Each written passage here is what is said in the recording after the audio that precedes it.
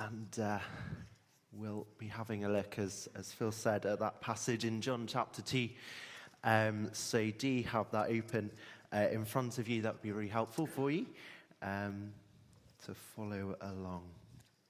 Well, as already been mentioned, it's been a great few days of celebration, hasn't it, in our country? The Queen's 70 years on the throne, the Platinum Jubilee, it's been really wonderful. I actually got to go down on Thursday to London with some friends and enjoy some of the Jubilee celebrations, saw the trooping of the colour, and it was great to just be there and be part of that. But imagine if Thursday came and instead of sort of seeing the soldiers on horseback, instead of a gun salute, instead of trumpets and marching bands, instead of all that, the Queen is driven along to Buckingham Palace, and she finds actually that the place has been turned upside down. The place is full of stalls. Soldiers are there. They're selling those big furry hats. They're offering horse rides to people for £5. So some of their best horses are even being sold. Music is playing by those marching bands with buckets to drop money in. If that happens, the Queen would be rightly enraged. What have you done to my home? The honour that's due to her for her 70 years of service in this country is turned not to honour. It's dishonouring her. It's for themselves, making all the money that they can, not honouring the Queen. A huge, significant occasion would have been overshadowed. Well, this morning we're continuing our journey through John's Gospel, and after the excitement of that first miracle recorded in John, the water changing into wine, after that excitement, we find in verse 12 Jesus, his mothers and his brothers, and his mother and his brothers, only one mother, and his disciples, they're following him into Capernaum. It was kind of a home base for Jesus. And they're there for a few short days before they make their way down to Jerusalem, ready for the Passover festival, where people across the Roman world would have gathered in Jerusalem for this great Passover festival. A bit like how many from across the UK have gathered in London over the last few days to celebrate the Queen. And this Passover festival, it was to celebrate that time when God rescued his people from slavery in Egypt. And the place that was most central for Jewish worship, it was the temple. And it's there that Jesus makes his way to. It was a place of worship, a place where God dwelt among his people.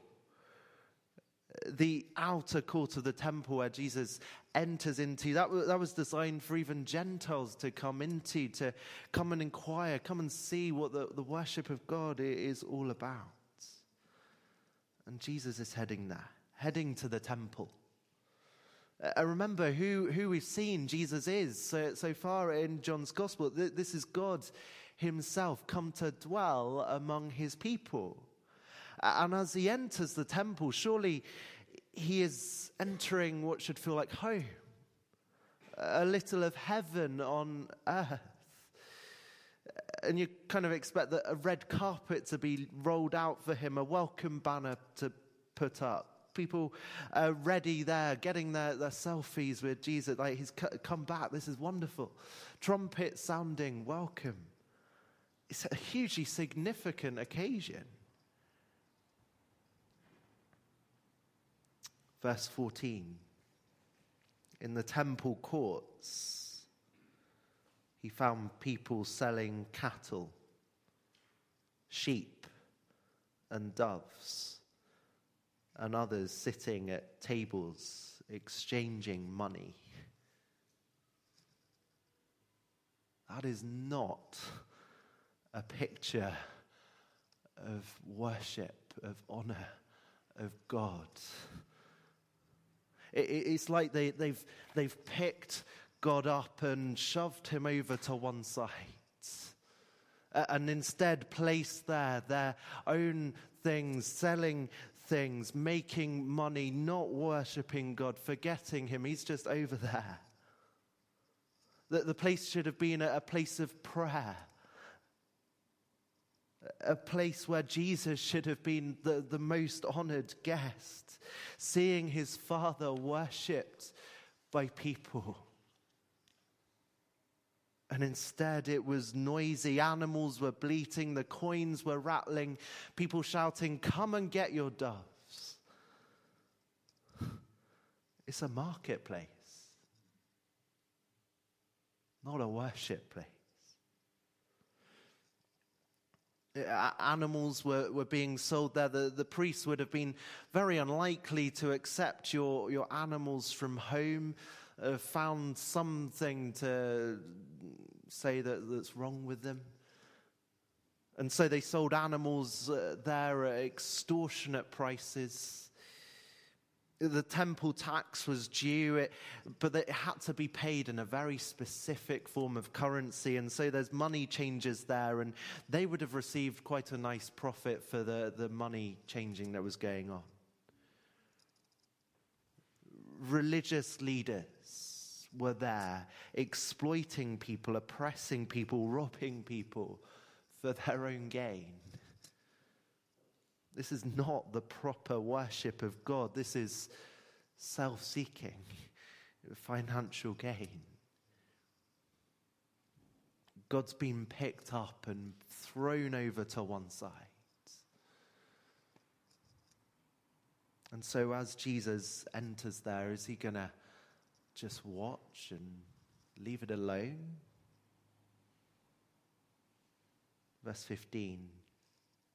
So he made a whip out of cords and drove all from the temple courts, both sheep and cattle. He scattered the coins of the money changers and overturned their tables. To those who sold doves, he said, "Get these out of here. Stop turning my Father's house into a market."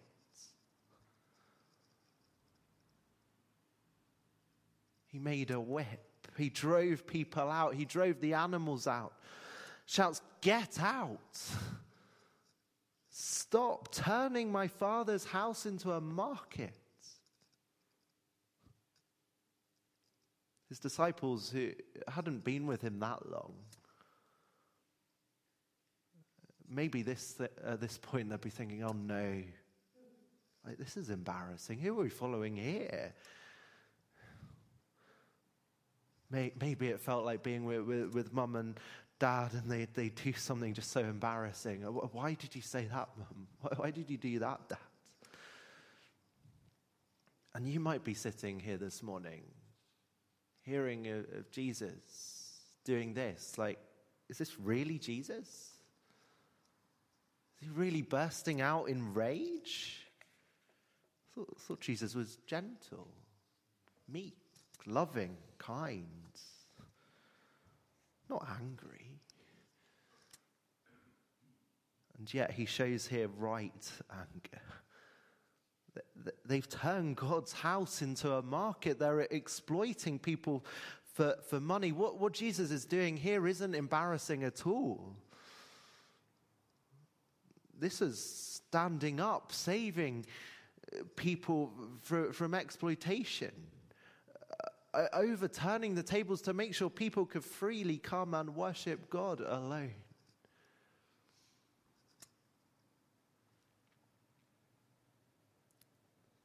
So, what comes to the disciples' minds isn't, "Oh no, this is embarrassing." What comes to their minds is a verse from the Psalm, "Zeal for the Lord's house consumes him." It's from a psalm written by King David, who was zealous for the temple. that it would have the right worship of God. We sang another psalm earlier about how good it is to be together in the temple of God, in the worship of God, bringing honor to God with God's people.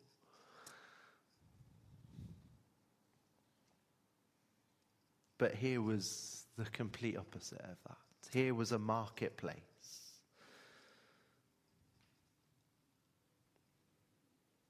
Jesus shows zeal for the Lord's house, showing a passion for pure worship.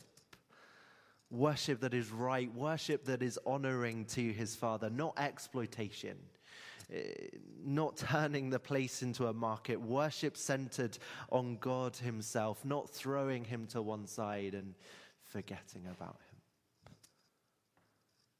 We're going to see three things from this. The first of all, Jesus cares about pure worship. Jesus cares about pure worship.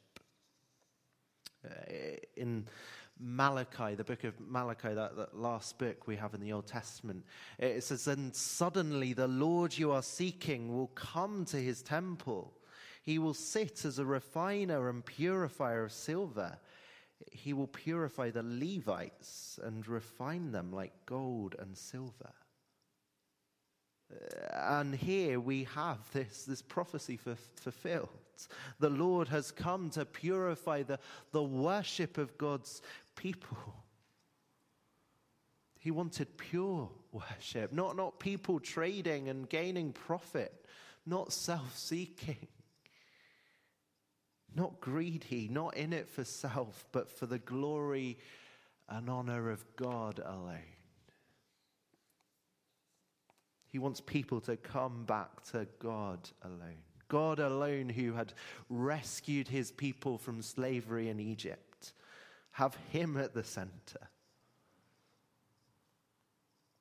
A few months ago, I was really, really sad to watch a documentary about a church which has a worldwide business model which is designed to make as much money as possible. And the church's founder was found to have found guilty of inappropriate behavior with a few women. And it was just really sad to see. Like, that's not what we want to hear about God's church. People who are supposed to be following Jesus. And that would make Jesus angry too, because he cares about pure worship. And so it's right that we ask ourselves, how does God view our worship of him? Is it centered upon God alone? Or has he been thrown over to one side? We've put ourselves or other things in the center. As I said earlier, the outer court where Jesus enters into, that was a place for even the Gentiles to come and see. Come and see the worship of God. As people come amongst us, do they see a bunch of people seeking their own glory? Or people whose hearts are filled with worship that's based on God alone. God alone at the center of it. And so there's a responsibility for those of us who lead services, who choose songs, who preach, that we're making sure that we're doing it to glorify God alone. Not to show off ourselves, but to lead us to God. To make sure that it's him at the center, not us. And for all of us, there's a responsibility too. We've sung songs which should bring great honor. We've sung to God. Jesus is the name we honor. To God be the glory. Songs which have God alone at the center. His glory.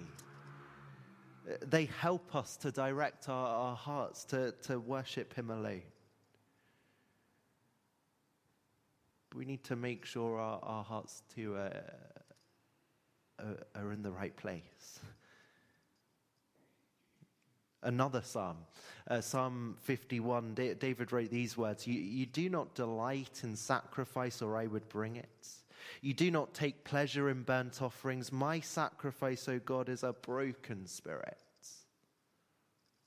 A broken and contrite heart, you, God, will not despise. As we come together, we remembering we are broken, we are sinful, we need the Lord. We coming expectant to hear his words, coming wanting to make sure he is at the center of what we do here. As a church, we gather together in the Lord's name. Let's take this seriously, just as Jesus does. Come as a people, knowing we're broken, knowing we're needy. Coming as a people wanting to praise God alone for his grace that he has shown to us. Come with broken and contrite hearts that God will not despise. Jesus comes to his temple. He throws out everything that gets in the way of the pure worship of God, because he cares about worship that is centered on God alone. Secondly, Jesus cares about access to God. Jesus is the true meeting place between God and human beings. The temple was just a shadow of what Jesus was to come and do. The temple for the Jewish people was the place where they met, were able to come and be together and worship God, the place where God dwelt with his people. But now Jesus had come. Now Jesus was that meeting place between God and human beings. And the sacrifices that happened in the temple, remember a few weeks ago we saw Jesus was the sacrifice, the Lamb of God, the one who came to take away the sin of the world, to bring us access to God. And we see how he shows us, how he makes this possible in this passage. Verse 18. The Jews then responded to him, "What sign can you show us to prove your authority to do all this?" It was dramatic, wasn't it, what Jesus was doing? I've been picturing in my head Jesus overturning these tables, whipping, making sure these people and animals go out. It is dramatic. And so, of course, people are going to say, well, why? How? What authority do you have to do this? A bold thing. Either he's got some authority to do this or he's a complete lunatic. Jesus, as the Son of God, as the new temple, he has all the authority in the world to do this. And so Jesus, he answers the question in verse 19. He says, "Destroy this temple and I will raise it again in 3 days." But that would sound really weird. Destroy a temple, destroy a building, and it'll be back in 3 days. If this building here was to be destroyed this afternoon, it's not going to be back in 3 days. What's Jesus on about?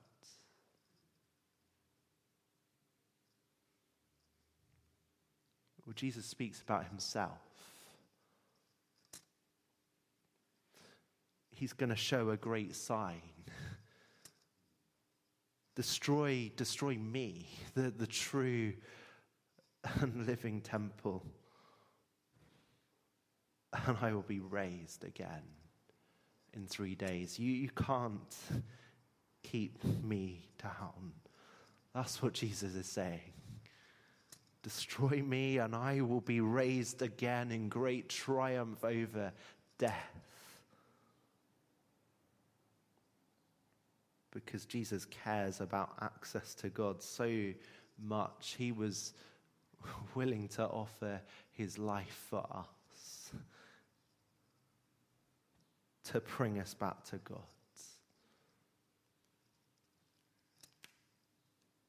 That the final sacrifice made the way for human beings to be able to meet together freely with their God. Nothing in the way, no market in the way of getting to meet God. Only coming to Jesus, the true and living temple. The disciples, we see that they come to understand this, but it wasn't until after these events happened. Verse 22, after he was raised from the dead, his disciples recalled what he had said. Then they believed the scripture and the words Jesus had spoken. What Jesus is saying, destroy this temple and it will be raised again in 3 days. It's hard for people that are listening to Jesus to get their heads around that. But it all made sense. If you go and read later on, John, towards the end of John's gospel, read of Jesus' death, but then read of his great resurrection, then it can all make sense. Jesus died. He was buried, but he's been raised again so that we can meet with God, so that we can have access with God. As we gather together in the name of the Lord, people should see something different from the world around us. If you want people buying and selling, go just wander down the road. We want people to come here and see that Jesus has changed everything, that he has died, that he has been risen again, and we can now meet with God. We can worship God alone.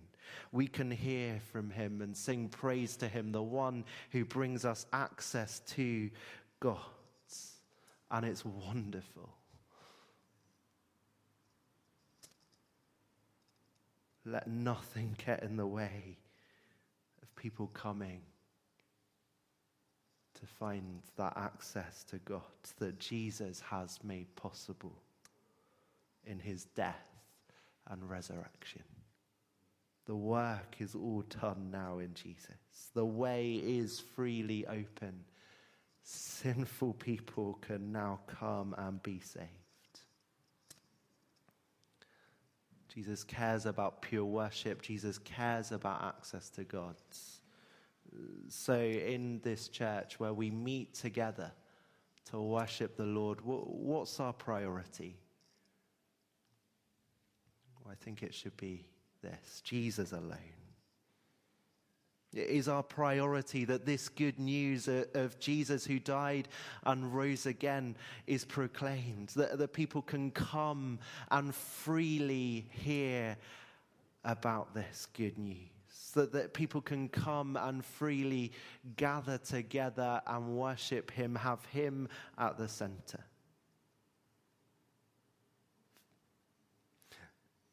That's what it should be. Jesus alone as our priority. It's like at school, like we go and we learn the alphabet. We learn to use commas and full stops in those early days of school. But then we can go on and learn more complex things that I probably don't understand. More punctuation, more big words in English.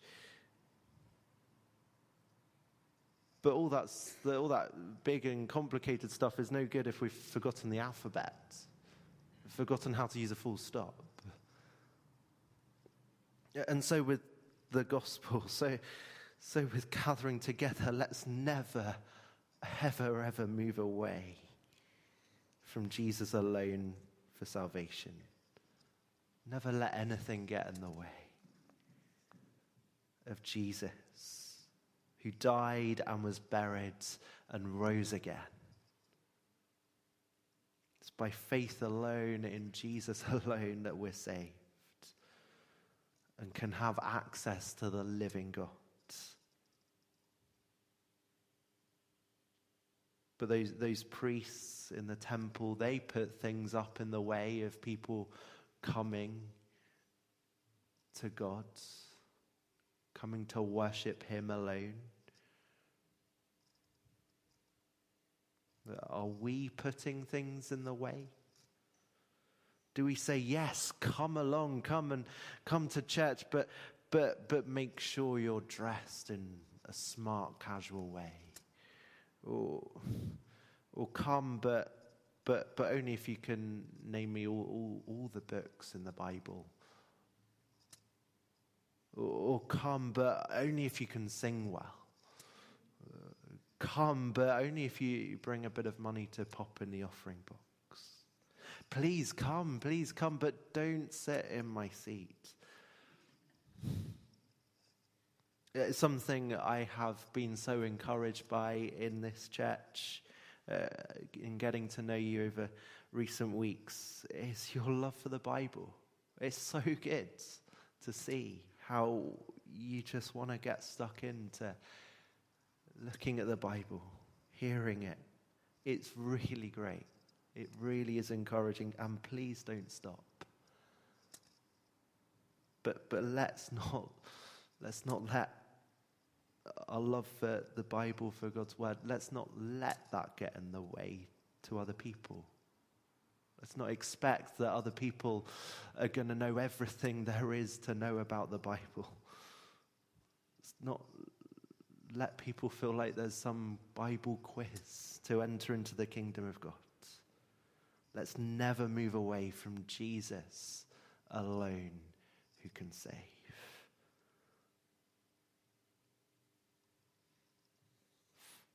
The Jubilee celebrations, they've been all about one person. They've been all about the Queen, her rule for the last 70 years. It's been such a significant occasion. And this passage is an even more significant occasion as Jesus enters that new temple at Passover time. As Jesus, the new temple, comes in and shows that the worship and honor of God alone, that's to be what happens. Anything that gets in the way, Jesus overturns it. Don't shove him over to one side. Have God at the center. Honor God, him alone. Jesus alone can save.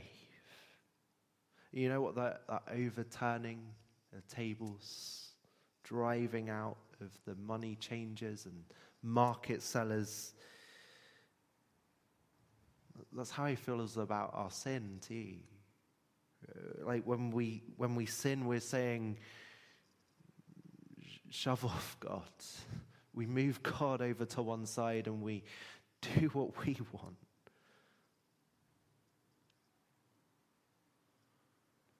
And so sin needs dealing with. Sin is serious. It needs to be dealt with.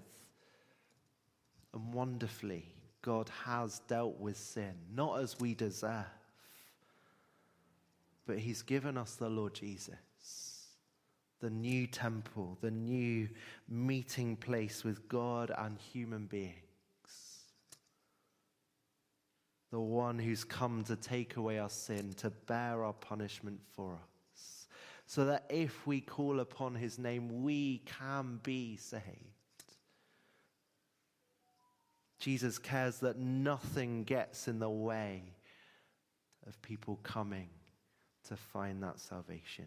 He's not looking for sinless perfection because we can't bring that. But he is looking for broken and contrite hearts, those God will not despise. So So if we come before him and ask for his forgiveness for sin, he will be gracious to us. If you come and ask God to forgive you today for the first time, he will. He offers it freely to you. And maybe this morning as we've been listening, we know actually our hearts have moved far away from him and we need to come back to God again. Because we've seen those things which have been getting in the way of us having God alone at the center. And so let's ask him to come to deal with our hearts, to cleanse us, to help us worship him, to have him alone at the center. Let's be a church, let's be a place where Jesus is on it, where we don't put religion stuff in the way of people coming to hear about Jesus, who alone can save. Where we invite people to come freely without any money, freely to hear the good news and to worship him alone. In a moment, we're going to sing some words which are a prayer to God. A prayer to God to help us be a church where Jesus is known, where he reigns, where he's worshipped, where he's preached. But I think it'd be great if we spend a moment just being quiet, responding to God. And I'm going to help us in that as I pray the last verse of the hymn that we'll sing. And then we'll sing it prayerfully to God.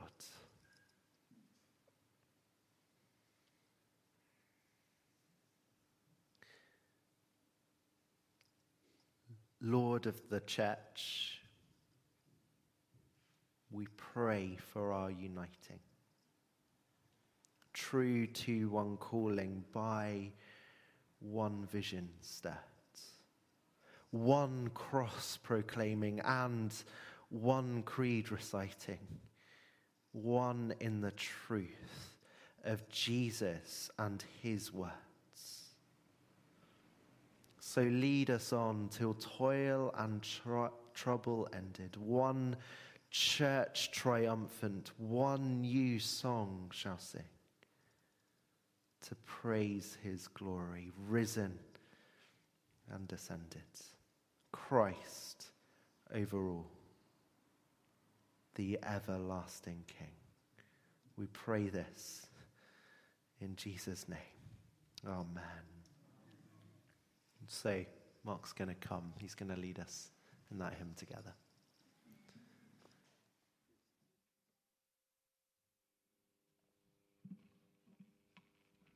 Stand and sing. We play this tune to Londonderry